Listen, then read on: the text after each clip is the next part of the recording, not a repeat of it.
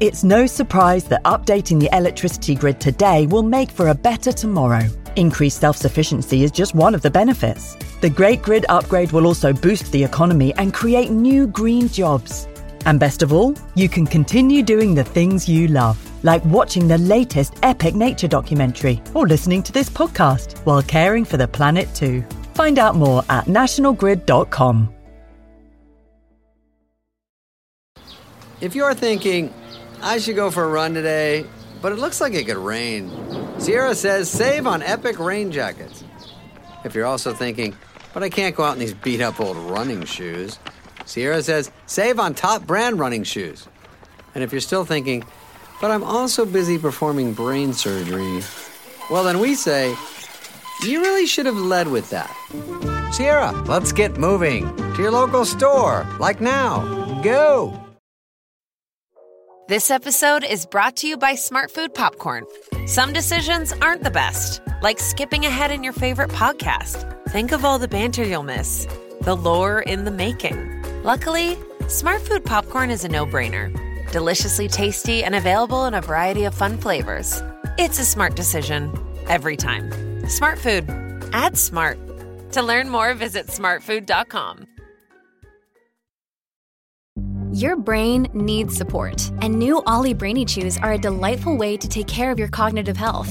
Made with scientifically backed ingredients like Thai ginger, L-theanine, and caffeine, Brainy Chews support healthy brain function and help you find your focus, stay chill, or get energized. Be kind to your mind and get these nootropic chews at ollie.com. That's OLLY.com. These statements have not been evaluated by the Food and Drug Administration. This product is not intended to diagnose, treat, cure, or prevent any disease.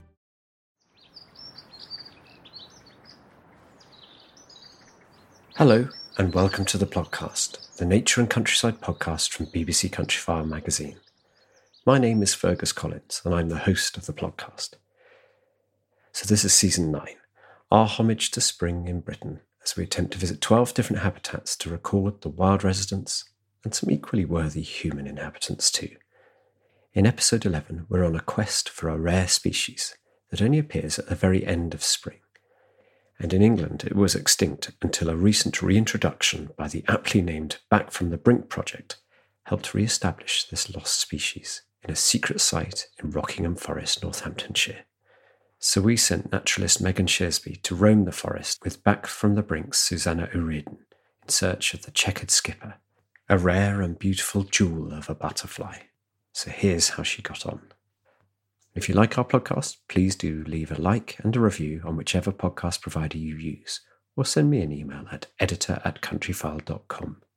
I'm standing in a clearing in some woodland in a top secret location with Susanna O'Riordan from the Back from the Brink project. Now, Susanna, why are we here? So we're here because this is the secret location where we released Checkered Skipper in 2018, and we're here to see if we can find any flying today. So what are checkered skippers and why have they been reintroduced here? So checkered skipper is a very small butterfly that had been extinct in England since the 1970s. The last sightings in England were in 1976, and it disappeared. It used to be quite common in these woodlands in Rockingham Forest. So when Butterfly Conservation were looking to try and bring it back to England, this is where we wanted to focus our efforts. They're not extinct across the whole of the UK. Where are they found at the moment, outside of this introduction project, of course? So yes, so since the 70s, they have only been in Scotland. So there's populations up around the Fort William area of Scotland, and that's normally where people have to head in order to see a checkered skipper in the UK. Yes, I just distinctly remember travelling quite a long way up to Scotland to see them, and today I've travelled about 40 minutes from where I live to see them. It's quite a different time scale, so that's very exciting. Now, you've given a hint as to where we are. You said Rockingham Forest, but where where in England are we? Yeah, so Rockingham Forest, we're in the Midlands, so it's actually an old hunting forest. It's stretched from Peterborough right down to Kettering. So it used to cover about 200 odd square miles, but obviously there's not so much of that left now, and you're just left with some patches of woodland. And in amongst those, there's, arable towns and things like that. So, yeah, sort of like scattered patches now. Okay, so shall we slowly walk and see if we can spot any checkered skipper butterflies? You were saying before we started recording that we should be looking particularly at a certain type of flower. Yeah, so one of the ways that we try and spot them is by looking at bugle. Bugle's a beautiful purple flower. Apparently checkered skipper like purple flowers. In Scotland they'll be seen a lot on bluebells, and that's the adults you're looking for using those plants for nectar. So that's one of the ways that we try and spot them. I'm keeping my eyes peeled. Every flowering plant that we walk past, I'm taking a look at in the hope that there'll be one. Now, we're recording this, as I said, in late May, and everything's a little bit behind this year in terms of butterflies. When would checkered skipper butterflies normally be flying? Well, it can be quite variable, but usually we would start looking out for them in mid-May.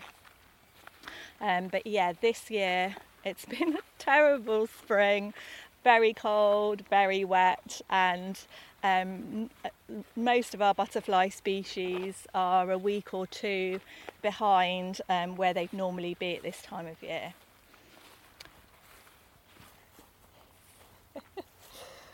Just kind of looking around, Yeah. like, oh, come on. But the other thing to look for, especially now, because they really are only just coming out. So usually it's males that come out first, and males are quite territorial, so they like finding a little perch, like a piece of grass, or sometimes they're like a twig, and they'll sit there waiting for a female to come past, but they'll also chase off anything else. So they'll chase off any other butterflies, or, to be honest, any other insects that come in their little patch. So that's how we often spot them first. We'll see something flying, and you'll see a really quick flash of like brown and orange, because they're the main colours on the butterfly, and then you try and find where it's gone, and often the males will go back to the same perch or into the same area, so if you hang around long enough you can see them pop back to where they were. I've just seen a butterfly flying, but I don't think it's checkered skipper. It looks much too big. Yeah, that does look like a speckled wood. Yeah. Which some people can look similar colours, but a speckled wood is a lot bigger. Much bigger. The checkered skippers, they're very small. They're only 2 to 3 centimetres, and they tend to fly quite low to the ground. So you often see them sort of darting across from side to side. I'm very pleased that we have at least seen one butterfly today. Yes, I have a lot of volunteers that come and help. So we do a lot of monitoring so that we can see where the checkered skipper are, how many we're seeing, and how they're spreading throughout their sort of new habitat. And they've been on site for a couple of weeks now with very little to show for it except soggy feet from all the rain. So it's great that we finally got some nice weather, and there's much more of a chance of seeing things. Even if you're not lucky enough to see a checkered skipper, it's nice to see other butterflies and insects around. But one of the key things, obviously, we have decided to source our checkered skipper butterflies from Belgium, and bringing any creature in from abroad, you need to be really careful about what else you might bring in unintentionally. So we've been working with Institute of Zoology, who've done, all the disease risk assessments around bringing these butterflies back in, and different protocols for how we collect over there and how we release over here, and all the butterflies are checked before they're released to make sure they haven't got anything on them that we don't want to put back into the habitat. I was going to say, what are you checking them for? Well, it would be things like any disease or any sort of small pathogens like fungus or mites, things like that you would think on a tiny butterfly you need a good hand lens to be able to see what you're doing, but we have a vet with us who checks all these things and makes sure the butterfly's healthy as well before we bring it back here.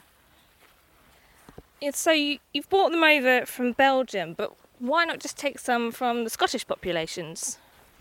So a couple of main reasons. The English population are known to have used a couple of types of grass. So what you're looking for in a butterfly is really what the larvae eat. So that has to be present where you're going to put them. Small heath butterfly. That's my first of the year. Yay! I really love them, and they really, when they settle, they often sit. Somebody taught me this tip. They sit with their wings at a slight angle. So they'll often sit with a little tilt to their wings. Yeah. Do we know why they do that? I don't know why. Maybe someone else might know if there's a reason for that, or it could just be one of those things. But it's quite good if you just want to double check that is what it is. It's sitting there with these little tilts on its wings. I wonder if you get left-handed and right-handed ones. Who knows, maybe. Oh, now I'm really intrigued. I'm going to have to go and look that up. That's Somebody really might have studied that. Who knows? You might find someone's looked into that. Okay. Right. We went off a different tangent because we saw a butterfly. So, Scottish populations and why they're not reintroduced from Scotland. Yeah, so the larvae have a different food plant. So in Scotland they use purple moorgrass, whereas in England their traditional food plants there's one called wood small reed and another called false brome. So different food plants and also quite different climates. So we've done some studies into different climate and habitat types at the reintroduction site and in Belgium and in Scotland, and actually Belgium comes a lot closer to the type of habitat and climate that we have in Rockingham Forest, whereas Scotland is quite different climate, different habitat, and that's why we decided to collect from Belgium. The third and final reason would be that we don't want to damage the population in Scotland. So if we took too many butterflies from Scotland and put them down here, it might be that they didn't survive. The population in Scotland would suffer. Yeah, that's a really good point. We've reached the junction of two. How would you describe these straight lines that cut through the woodland? So in a lot of the woodlands we have what we call woodland rides. So they're usually quite wide, open footpaths. One of the reasons they think checkered skipper disappeared from Rockingham was because a lot of these actually became overgrown. They became really dark, and some of them were planted up with conifers and things like that, and that makes it quite a dark habitat. So one of the things that's key part of the project has actually been trying to do some management in these woods. We work with quite a lot of landowners like the Wildlife Trust, Forestry England and local private estate called Boughton Estate, and it's talking to them. They already do some good management, but it's to try and get these woods into sort of better management. So you've now got these sort of nice open spaces again within the wood, and that's what not only checkered skipper likes that, a lot of other butterflies, a lot of invertebrates like that, and some of our other back from the brink species like bats, they'll use that for foraging on the insects down those nice sunny rides. And there's some of the birds as well, we use those as feeding areas, and the plants respond really well to sunlight on the rides as well, so it's really good for lots of species. Now, how easy is it actually to tell the difference between male and female checkered skippers? Well, If you get a good view of a checkered skipper, then you can tell the difference. So particularly if they're quite newly emerged and they're nice and fresh specimens. So a male has sort of a longer, thinner abdomen, because obviously the female's abdomen is full of eggs, so she's got quite a nice fat abdomen, and the male's abdomen sort of sticks out below the base of where his wings are. It can be quite hard to visualise that, but one of the other key characteristics, which is harder but it's a great characteristic, is their antennae. Okay. So that's why, but you need to get a head-on view, so you need to be looking at it from the right angle, and underneath the base of the club of the antennae, the male one is all orange, whereas the female one has orange tips and a black base to that club. Yeah, that you really do need a very good view of that, don't you? Gosh. And that reminds me, that's the key difference between Essex and small skippers, is looking at the base of the antennae. So that seems to be a checkered skipper trait, is look at the antennae. Yeah. Oof. But actually, it does sound like crazy, like, oh my goodness, how did anyone ever see that?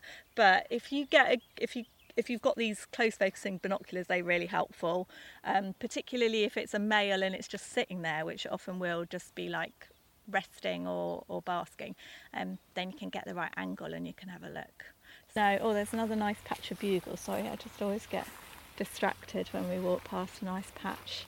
Just have a little... there's a lot of bugle here, isn't there? It's good having a little look around on the grass stems nearby, because sometimes the males will hang out near a nice patch of bugle, hoping that a female will come and nectar on it. But nothing on this patch. I mean, it could be just there. There's like a huge swath of grass. Because they just emerged. Could it just be sat metres away from us? I think so, because they're just emerging at the moment as well, that, you know, they will often sort of come out of their pupa and then they'll sit for a while as they pump up their wings and warm up. So, you know, we could quite easily be walking past some that haven't quite taken to flight yet. I'm eagerly looking around all the grass, hoping that maybe I'll spot one. But they're very good, like, even though they've obviously got quite distinctive colours, the brown and orange, when their wings are open, but when they sit with their wings shut, they can blend in a little bit more and are harder to spot. Even some of our brighter butterflies, that are bright even with their wings closed, just seem to vanish so easily when they're sat still. Yeah, I nearly actually stepped on a poor peacock butterfly yesterday because it was doing exactly that. I think it was quite an old one, so its wings were quite tatty and it had them shut. And and it was just low down in the grass and I nearly stepped on it. But yes, where were we? Belgium. So we have permission to collect from there. Then we have the knowledge of where there's good populations, and then we have quite a team. Loads of people volunteer their time to help the project, because they are a butterfly that you don't get a nice big cloud of them anywhere. You know, you're not going to walk up and just sweep your net through and catch a few butterflies. You have to hunt high and low for these cheeky checkered skippers. I've spotted a caterpillar. Now, it's not going to be a checkered skipper, but it's... I recognise it. Oh, my caterpillar knowledge has deserted me. Yeah. I'm going to have to take a picture and look it up later, I think. Yeah, and with you there, I'd have to definitely get the caterpillar book out. It's quite a furry one, isn't it? So you have to... Don't really want to... Oh no! Sorry. Oh, it's fallen. It's done wiggly. That was my fault. I thought I was helping for the photo, but it's done what they sometimes do when they're trying to escape from a predator. They go all wiggly. Well, it worked, even though we weren't trying to eat it. It shall remain a mystery, because I will undoubtedly completely forget what it looked like. Yeah, I think on most of our collecting trips there's been at least 10 of us, and we split into different groups and go to different areas. And then when you're lucky enough to find a checkered skipper and catch it in a net, then you pop it in a pot as quickly as possible. That is a great little tongue twister, isn't it? Pop it in a pot as quickly as possible. And then we would check whether it was male or female, because we were really concentrating on bringing back females so that they would lay their eggs in their new habitat. We had aimed originally to bring back 40 females and 10 males, and the males are more in case some of the females hadn't already mated, but also to promote that sort of natural interaction between males and females that you get in the wild. So we check whether they were male or female, and then, you know, make notes on where we collected it and everything, have a quick look at its health, make sure it looked like a good specimen, and then one of the key things is to keep it cool. So you don't want them to be really flappy, because that way they might lose a lot of their wing scales and just not be in very good condition when you bring them back. So we would put them in a little cool bag to keep them cool, and it's also means that they don't need any nectar, because they sort of just go into a little bit dormant. Kept them in a hotel fridge overnight. Oh, just having pictures of if you suddenly needed, I don't know, the room cleaned or something, and someone from the hotel just opened the fridge and goes, what on earth? Yeah, so I have some good pictures of a fridge full of butterflies, and we only managed to collect 32 females and 10 males in that first year, because they are just shows how hard they are to find and catch. And also we wanted to leave some for the Belgians in their original habitat. You don't want to take every single skipper that you see. A maximum, I think, of about 36 hours between when the first one was caught and when it was put out in the new habitat. And some of the ones we caught later in the day, that was much less, so sort of 9 hours. What was that like, taking the net off and then seeing them fly in England for the first time in decades? It was really exciting, but it was a really cold morning. Oh. And we had a lot of press on site, which was great. You know, Springwatch came to film, and there was lots of local ITV news and things like that, so that was really good. But they were all there waiting for the big reveal, and off come the nets, and the little skippers are just sitting there going, yeah, it's a bit cold, I'm just gonna wait for a while here. And so they actually didn't really start opening their wings for like 2 or 3 hours. Oh, and you've got all these people waiting around. It meant you could get some really good photos of them with their wings closed, but some real close-ups. So I don't think people weren't disappointed, but it was, it wasn't possibly what people pictured it being like, with these sort of butterflies all taking off in the air. But we also have volunteers on site. They've been like an amazing group of volunteers that were on hand to try and follow the butterflies and watch what they were doing, because in an ideal world we would like to see where the females are going, where they decide to lay their eggs, so we can see what that little micro habitats are like, and then we can make sure that when we're doing our management work that we're taking that into account. But they're super tricky to follow, particularly the females. They just vanish. You can be following one down a ride, and then it will just 2 seconds, split seconds, it's disappeared, and you're like, where did that go?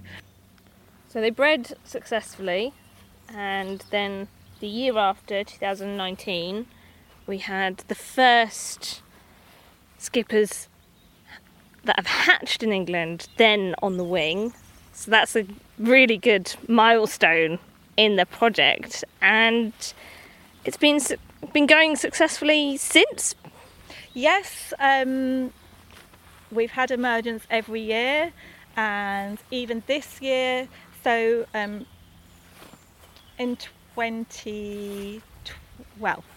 2019 it would be, we had our first English ones emerge. So they'd obviously caterpillars had been laid, eggs had been laid in the new habitat by the Belgian butterflies.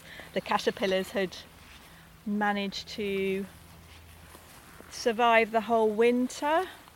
So they spend the winter as caterpillars? Yeah. Ooh, they're really cool caterpillars, and I love the caterpillars. They make a little home for themselves. So they pull together two leaf blade edges and pull it around themselves, so like a little roll. So it's almost like a little tube. Like when you tuck yourself into your duvet and you keep rolling. Keep rolling, so you're all rolled up. Yeah, or like a sleeping bag, but without the zip at the bottom. Yeah. So that's what it is. They live in their little tube, and then they'll go and feed on the grass blade above and below the tube until they've eaten all of that grass, and then they'll go and find another grass blade to do it. So that's when we go doing our sort of our checkered skipper larvae hunts. That's what we're looking for. Generally, you're looking for the tube first, and then you need to check whether it's, because other skippers do that as well. Oh, gosh. Large skippers do the same thing. So you need to check the caterpillar then that you find in a tube. And you're trying to find the caterpillars amongst grass, and there's a lot of grass here. There's a lot of grass here. So hunting caterpillars has been quite a tricky experience. We have found a few caterpillars. Amazing. I'm amazed that we found any, really, because you can just see the amount of habitat that we have to look at. But no, it's really great. But I mean, what are the plans looking ahead? So we've already got a plan in place to collect some more in Belgium this year in a slightly different way. Obviously we can't go there, but we will. Our colleagues are amazing. They're going to collect for us if they have enough emerge. We never want to do any damage to their population, so we're still waiting to see. They've had a terrible spring just as we have. And then we will see what's happening here. We might decide to put some more back into this site if we feel that that's the best thing to do this year. Or we might put them in a different site. Going forward, what we would like is to put it into several of the sites within the Rockingham Forest area, so that we'll have got several populations established, and then they'll be able to spread out into other nearby woodlands throughout that network. That is our long-term plan going forward. But also one of the key things about that is maintaining the habitat. So that's the hard bit, is keeping these rides open, making sure there's enough nice open space within the woodlands, and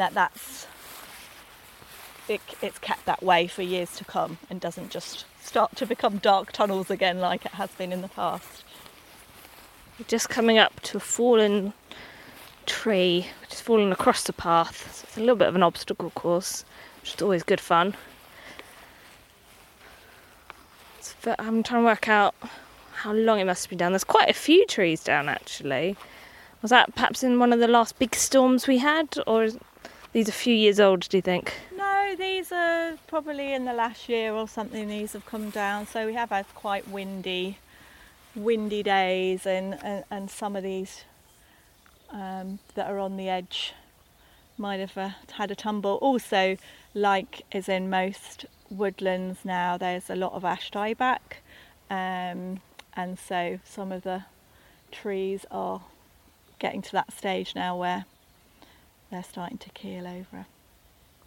But is there a policy generally to leave the deadwood in place? Is deadwood good for wildlife? Yeah, deadwood's fabulous for wildlife, and it's often something that's missing from woodlands nowadays. People get too tidy, so like the absolute best deadwood is standing deadwood. So it's one, if a tree dies, but it just slowly rots away, because it's fantastic for lots of insects, lots of fungus, and some birds will like using it for nesting as well. But then fallen deadwood's also really great, and loads of our sort of rarer beetles and invertebrates love that sort of habitat. So, I've just got a whiff of that. I think it must be that big hawthorn tree just there. Very frothy flowers all over it. And I just got... Yeah, smells great, doesn't So it? it's a little bit of an exaggeration, but also almost overcome by the smell of it. You know, it's just that smell of spring.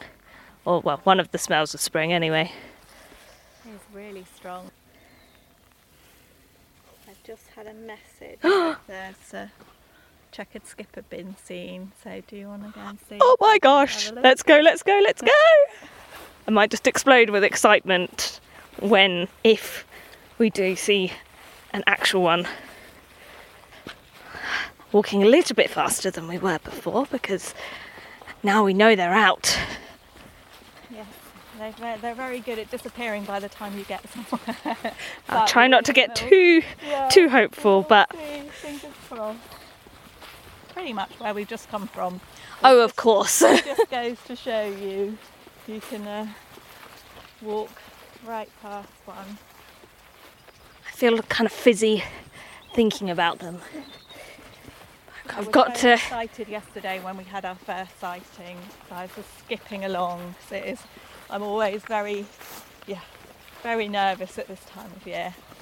So unfortunately I wasn't allowed to hug the person that saw the first sighting, which I normally would. You'll have to save that for when restrictions are lifted enough. Absolutely. We're gradually approaching where we were before.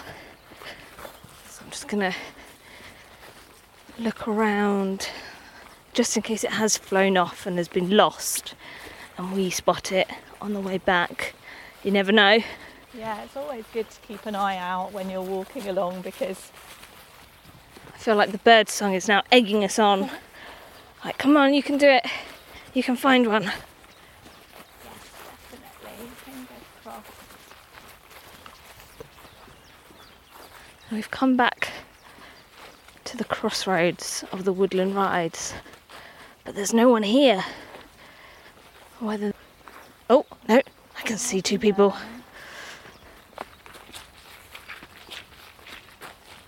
Is it the same one, Sarah, or a different one?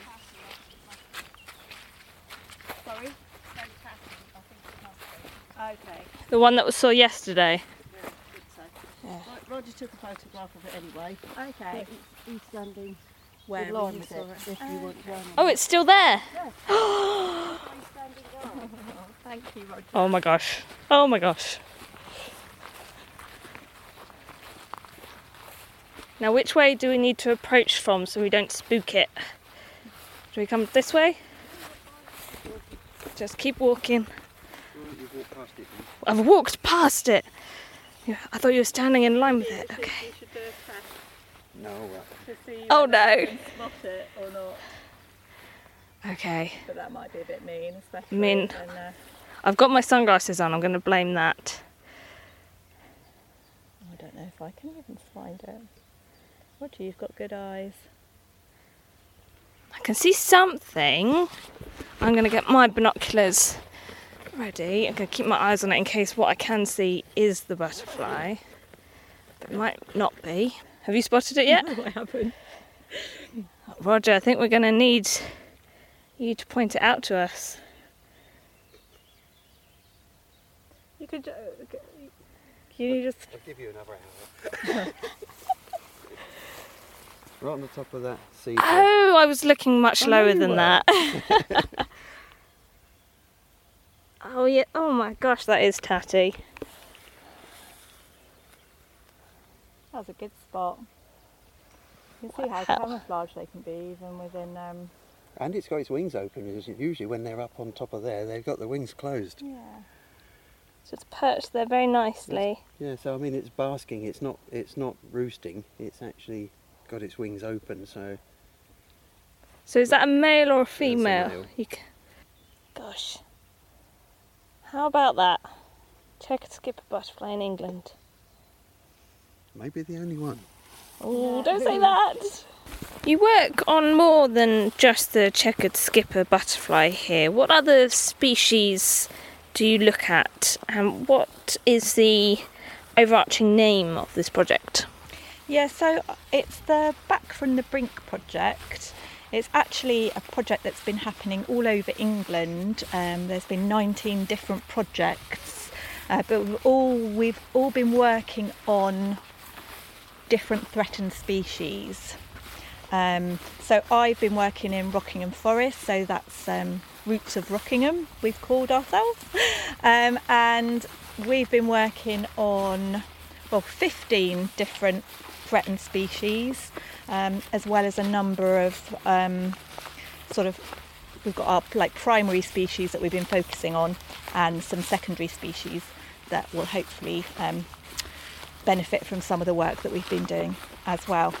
But yeah, all of the projects are sort of focused on things that are declining and disappearing, and trying to improve habitats for them and to improve their numbers so that we don't lose them. What are the other primary species you've been focusing on here? Yeah, so in Rockingham we have the adder, and I'm going to go through them in my taxonomic groups so that I don't forget any. So we have one reptile, which is the adder. We have 5 bird species, which are lesser spotted woodpecker, the spotted flycatcher, willow tit, marsh tit, and lesser redpoll. And we have 5 butterfly and moth species, so not only the checkered skipper, we have dingy and grizzled skippers, wood white, which is one of my favourite butterflies, and concolorous moth. And the what moth? Concolorous. Concolorous. So apparently, I have looked this up, concolorous sort of means it's quite a beige moth. It's not very distinctive. It's nice. It's like quite a fluffy moth. But yeah, and I think concolorous means something around it sort of being a similar colour to its surroundings type thing. So, and you can see why that name fits it when you see it. But it's a speciality. It's only found in quite a few places, but we're very lucky in Rockingham to have decent numbers of it. Sorry, I interrupted your list then. That's absolutely fine. So I've done the birds. So plants, we have 2 plants. We have the fly orchid, which is flowering at the moment, which is fab, and the basil thyme. And we have a couple of bat species, which are sort of woodland specialists, so barbastelle and brown long-eared bat. Now, is that Jamie I can see ahead of us? Yeah. Crouched down in the grass. Not looking at a spider this time. Much as we love crab spiders, and in fact there was one on your leg earlier which was beautiful bright yellow, in this case we are going to focus on the checker skipper butterflies. Oh, what a fabulous spot. Oh, it's always so exciting. And it's funny because both times we came up this way we turned off down the left and found the dead tree across the path. And both times, we could have turned right and seen it. But they're so hard to spot that you like 2 people could walk down the same ride and one person could see it. I've just spotted a poplar hawk moth as well. Look at this. Wow. I don't think I've ever seen one just sat in the grass in the wild before. Let's see if I can get it onto my hand. Oh my gosh, it's so fluffy. That was a good spot, especially as we're cracking on at quite a pace. We were walking very fast, and I was just see if I can bring it with us. I love them. They've got like these, almost I feel like they have sticky feet and they don't want to let go, and they just can sit on you. So if we get nearer, we'll have to... I have to look at my books because I know that poplar hawk moths are one of those species where you can tell the difference between the male and the female based on the abdomen shape. But off the top of my head, I can't remember which way round it is. No, it's often like that. I'm afraid I can't help you on that one. Oh, it's beautiful. Oh, I could just see the reddish brown on its hind wing. Another white. Oh, it's all happening. All happening. Right, might want to creep up a little bit so we don't disturb anything. Is it off to the side? Do we need to... I'll go over to this side so make sure I don't disturb it. So stay quite slow. Oh, I can see it. Oh, look at that. Oh, yeah, now that's what I'm talking about. That's, no offence to the male earlier, that's much nicer. And look what I found as well on the way down. Holy cow. Isn't it a beast? Wow. You just picked up a passenger. Yeah. A gorgeous passenger, crikey. Poplar hawk moth. Mm-hmm. Just sat in the grass. And as Susanna was saying, we were walking at quite a pace, and then suddenly my eyes caught sight of this guy or girl, I'll work it out later. You have a very good eye, because it's well camouflaged, no? In the It undergrowth. is. It's just the shape of it stood out to me. She's just come out, Yeah, hasn't she's she? very fresh. Yeah. She's the contrast between the brown, the dark brown, and the yellow orange. Oh, she's done one of those sneaky. Now I can see her. She's over there. Well done. It's a good thing there's three of us. She's checking out the clipboard. Oh, she's come back again. Yeah, it's fine. It's fine. She's been spooked. She's just landed again. Oh, and she's off again. Don't want to... Oh, I've lost her. Did you see where she went? She looks like, but then sometimes that's... She was up down. on this area, because it did look like she might have gone down, but she could have done one of the sneaky skipper things and... She could have shot right past us and we wouldn't have disappeared off known. into the undergrowth, which they are very good at that. I feel like the buzzard calling is a bit like it's laughing at us. You lost her. But you can see now what I was saying about earlier about how the females are so hard to follow because they just vanish. They're called skippers for a reason. They are so elusive. They are Skipping masters, along. absolute masters and mistresses of deception. Because once you lose them, they just seem to vanish into thin air. But precisely like that, I thought it had gone up the ride, and then Susanna said, "Oh no, it's gone the other way." Well, this poplar hawk moth seems... Oh, that is phenomenal. I mean, that's I love them. absolutely amazing. They're great for doing stuff with kids. They're so docile. Yeah, they're quite happy to just sit on your finger. Wish for Checkered hours. was like that. Yeah. Oh, look at that. I Yeah, mean, what this was it? must Was it- be, what, quite a few times bigger than the checkered skipper. It's such big... It's giant. Oh, it's fat giant. Is it an abdomen. absolute chunk? Was it just in the centre of the? It's centre of the just road? off to the side in the Good spot. grass. I didn't. I walked right past Crikey, it. yeah, I don't know how I would see that amongst all the dead Calamagrostis and all sorts.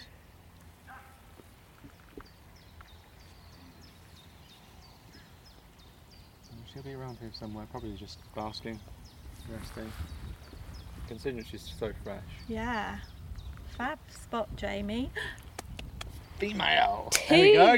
Two Done. so far this year, and we've only just started, really. You are very lucky, might I add. It's very rarely that straightforward. So that was Megan Shearsby reporting for us from Rockingham Forest in Northamptonshire and successfully tracking down two of these checkered skippers. And I'm pleased to say that Megan has joined us again in the podcast studio with podcast regular Hannah. Lovely to see you again, Megan. Hello And Hannah. again. And lovely to see you, Hannah, obviously. Hello. Megan, what a great adventure. Thank you for going. And you managed to see two. What was it like out in the forest in the secret location? Oh, it was so cool. Even before we saw them, just wandering around and knowing that they were there was very exciting. To see them reintroduced in this English forest, very close to where I live, in fact, was very, very, very, very cool. And I know that's a lot of berries, but each one is needed. It's so nice. It's like one of the things that's so enjoyable about that podcast is how enthusiastic you are about it and how much joy you get from just the feeling that you might. And like when you actually do, it's astonishing because you can just feel all of that energy. Your knowledge as well is fantastic. I think it's enjoyable to hear you sometimes surprising the experts with your knowledge. And I should say that Megan works for BBC Wildlife magazine. You managed to surprise them with finding that it was a poplar hawk moth. Still don't know how I spotted it, because it was just sat there in the grass and we were hurrying along, and then suddenly my eyes just landed on it and I was like, oh my gosh, it's a poplar hawk moth. It's just there. And I just picked it up and carried on. And I found them a few times in moth traps, which is always a thrill. But there's the extra element of awesomeness when you just find them out in the wild and they're just there, just hanging out. And it's like, wow. Are they the ones that are sort of fluffy? Yeah, so they've got like very fluffy bodies. And these ones in particular have got very chunky bodies. They're a good snack for a bird. Well, like a full meal, 3-course meal for a bird. But you picked it up. Are you allowed to do that? Yeah, it's all right. It wasn't bothered. I put it back on some vegetation in the end. If anyone's allowed to pick them up, Megan is, surely. Yeah, they're not. It's not a rare species or endangered or anything. There are some species that you shouldn't pick up or disturb. There's a couple of butterflies in particular, and some of them have extra levels of protection in terms of collecting and selling of even dead specimens. Poplar hawk moths are fine, and they can be handled without being damaged because they're so big. You just kind of stick your finger in front of them and they basically just climb on and then they're there. You talk about protections. It was very notable that was a secret. Like, okay, we reveal it's Rockingham Forest, but Rockingham Forest is a big place. It has to be a certain amount of secrecy about this site because why? Well, that's I gather it's because even wildlife watchers can unintentionally disturb wildlife. In fact, I wrote a feature a couple of years ago for BBC Wildlife about the fine balance between people connecting with nature but disturbing nature. And I focused on coastal wildlife in that. So we encourage people to go out and enjoy wildlife, but at the same time, some wildlife needs to not be disturbed. You're talking about like people who bounce their babies on the backs of baby seals on the Norfolk coast and things like that, which is a problem. People sort of getting too close to those lovely seal colonies, and then But even wildlife watchers can unintentionally trample something that they might be looking for one thing and trample something else. Or they might get a little bit too close when trying to take a photograph. There's protections that are needed for some species more than others. And in this case, because it's a reintroduced species, they need to give them every chance that they can get. And there are many I'd like to see, and I'm very excited to hear your tales of seeing all these brilliant things. One thing we could add into this is that I saw my 51st UK species at the weekend just gone. Really? My goodness, 50. So, and how many, for the benefit of listeners, how many are there to see in Britain? So it depends in a good year on your list. So there's about 60. And for example, the large tortoiseshell butterfly I've seen, and it has started breeding here again, but it's only recently started. So whether the population is going to be viable and keep going is up for debate. We shall see. Fingers crossed. So what did you see then? At the weekend, yeah, I saw a wood white. Oh, really? Okay. Yes. I see them all the time. No, I don't. I tried to see them last year and just found a dead one. Just on a leaf, which was really weird. But I tried again this year, same location, but I went a little bit earlier in the year because last year I went towards the end of the flight season, whereas this time, smack bang in the middle, there were loads out. Honestly, it got to the point where I was like, oh, it's another wood white. And that's the ephemeral nature of their lives, that they have these little windows where you can see these species and then they're gone a week later or 2 weeks later. So that's pretty good effort. You've seen sort of 51 of 60 potential species. Maybe it's time for a Hannah question. When we were talking about the checkered skipper, would you call them checkered skippers or checkered skipper, like trouser? Oh, I see what you mean. Because, Fergus, that's an odd one, because isn't it? Well, these naming conventions are really really interesting. It's like some people talk about, I saw 3 dolphin today, or and I find it really weird that it's some naturalists do it. I think it's quite common amongst sort of the game shooting industry, sort of mallard. I saw 3 mallard on the lake. I don't know. I've always added an S where possible. Things like grouse, you can't, because grouse is something I do on Monday mornings when I'm about to work. But woodcocks. It's a funny thing that some naturalists talk about a species in the singular when referring to the plural. I just think it's an oddity. Maybe some listeners can put me right on that if there's a particular convention. But in magazine style, I would always try and add an S where possible. So that was Megan's wonderful wildlife experience of the week. Hannah, have you been out and seen and done anything? Well, my week this week has been all about the birds and the bees. It started off with a bang this weekend with some bumblebee sex. Bumblebee sex? Bumblebee sex, yes. Okay. I didn't know what was happening. Some sort of strange behaviour with some bumblebees, whitetails, so they're like as big as hamsters. And I couldn't tell if they were like stinging each other or like what was going on, but it was the bumblebee sex. And it went on for about 8 to 10 minutes before the male sort of flew off and the female was left sort of straightening her fur, and then she flew off too. So that was quite exciting. Lit a cigarette and... She did look a bit sort of bedraggled, bless her. And the bird element of my week was fledging wrens, which are the tiniest of the tiny birds, absolutely adorable. So 2 parents had been really, really noisy all morning, just all the time alarming, just sort of getting stressed out just listening to them. And then could sort of tell that they were going back and forth to one spot, and sort of had a little peek because they don't want to disturb them. And in this spot were 2 little baby wrens, and you can tell that they're babies because they've still got their little yellow marks around the outside of their beaks. And then they were fluttering away from wherever like they were nesting up onto the sort of slightly larger trees and just above my head, so I could see them really, really close up. And they were so tiny, little fluff balls, and they didn't have tails yet. They're just absolutely adorable. Oh, that's lovely. And you've got a meadow in your garden, which looks sort of, I've seen the photo, it looks absolutely divine. So it's been about 3 or 4 years in the making. So this year it's properly good. Like, it's full of all sorts of different species. Like, every day I go out there and there's a new sort of something else has come up. And we've got ragged robin, and we've got all the sorts of classic field perennials that you would expect to see coming up. So do you actually get any work done, or are you out lying in the meadow all day? No, I do.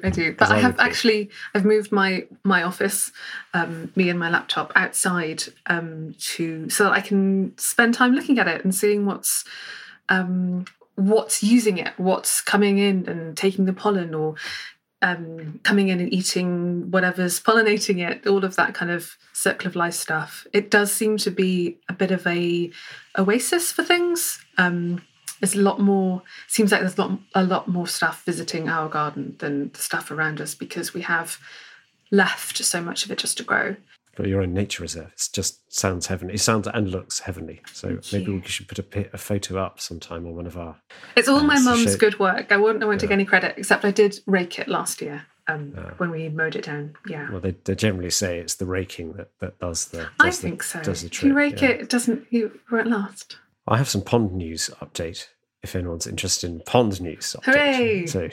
So pond news flash. I managed to catch the 2 rogue chubs that were in my pot. Chubs, that's that plural thing again. I think it's chub, that had survived in my pond, having been rescued from a ditch in early 2020, which was drying up, and sneakily hid in my pond, ate all my tadpoles, and sort of grew huge. I managed to catch them using my minnow trap, which is another story altogether for a later podcast. But and they've now been released into a happier place, a bigger place where they can eat as many other creatures as they want. But now my wildlife pond can be a wildlife pond without 2 hungry fish in there. So it's a happy ending. Well done. Not for the tadpoles, but for the chub. Well, for some of the tadpoles. Or did they all get eaten? There's not a tadpole left. No, they got absolutely... Next year's tadpoles. Well, yeah, absolutely. I just better not catch any more little tiny chub fry. I also went out night jarring 2 nights ago and got bitten very badly by lots of little midgy things. But it was great. It was a really beautiful, still night. And there was so much wildlife. Just as a memory to sort of, if we can, get out into the dark, somewhere wild and remote. And there was no one else around, just the sound of sort of foxes hooting, foxes barking in the valley. There were loads of bats flying around my head, but then that sensational sound that nightjars make, which is this weird insecty, electric insect sound of that's called churring. I think it's more like rattling, and it rises out of the landscape. I recorded it for one of Hannah's sound escapes, so it'll be coming up in a couple of weeks, hopefully. But that was really fun. And on the way home, I saw a hedgehog on the road. So I stopped and watched it, let it cross. And then I got out to try and take a photo, as you do. But it just scuttled into the bush and made the most appalling racket. I think you've said this, Hannah, before, that they're not quiet creatures. No. It's like a bear was blundering through the hedge. Oh, bless him. Talking of sounds, it's time for Sound of the Week. And as our special guest, Megan, would you like to introduce this lovely sound? I'd love to. This week's Sound of the Week comes from Kenneth Stephen, a familiar name to regular listeners, a poet and regular contributor to the podcast. He recorded the sound of a corncrake up on Iona, which is off the Isle of Mull in western Scotland. There it is, just let it be heard for a minute.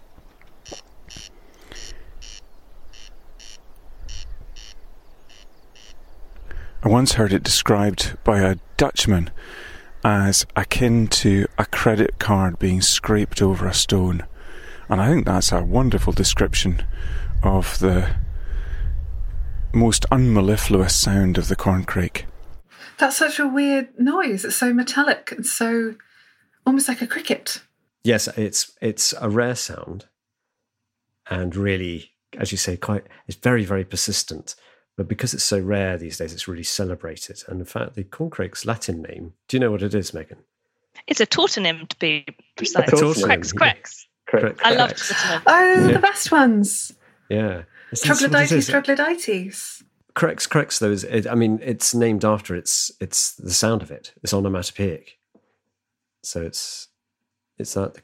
So tortonym is where it has the genus and the specific name of the scientific name are the same. That's a tortonym. Okay. So the corncrake. Maybe one day we will do a corncrake cast or something along those lines and see if we can have a bit more of that song. But Kenneth was recording it on Iona for our next series of podcasts, which is more about histories and mysteries of the countryside.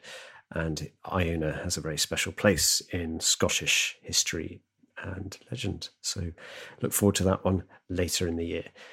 So with the voice of the corncrake and the lovely Kenneth Stephen, it's time to draw this lovely podcast to a close. Thank you, Megan, for joining us and for going on that adventure into Rockingham Forest. It didn't sound like it was too much of a hardship, to be honest. And Hannah, bless you, always lovely to have your thoughts and help both in making the podcast and chatting about it. Brilliant. So until next time, thank you very much for listening.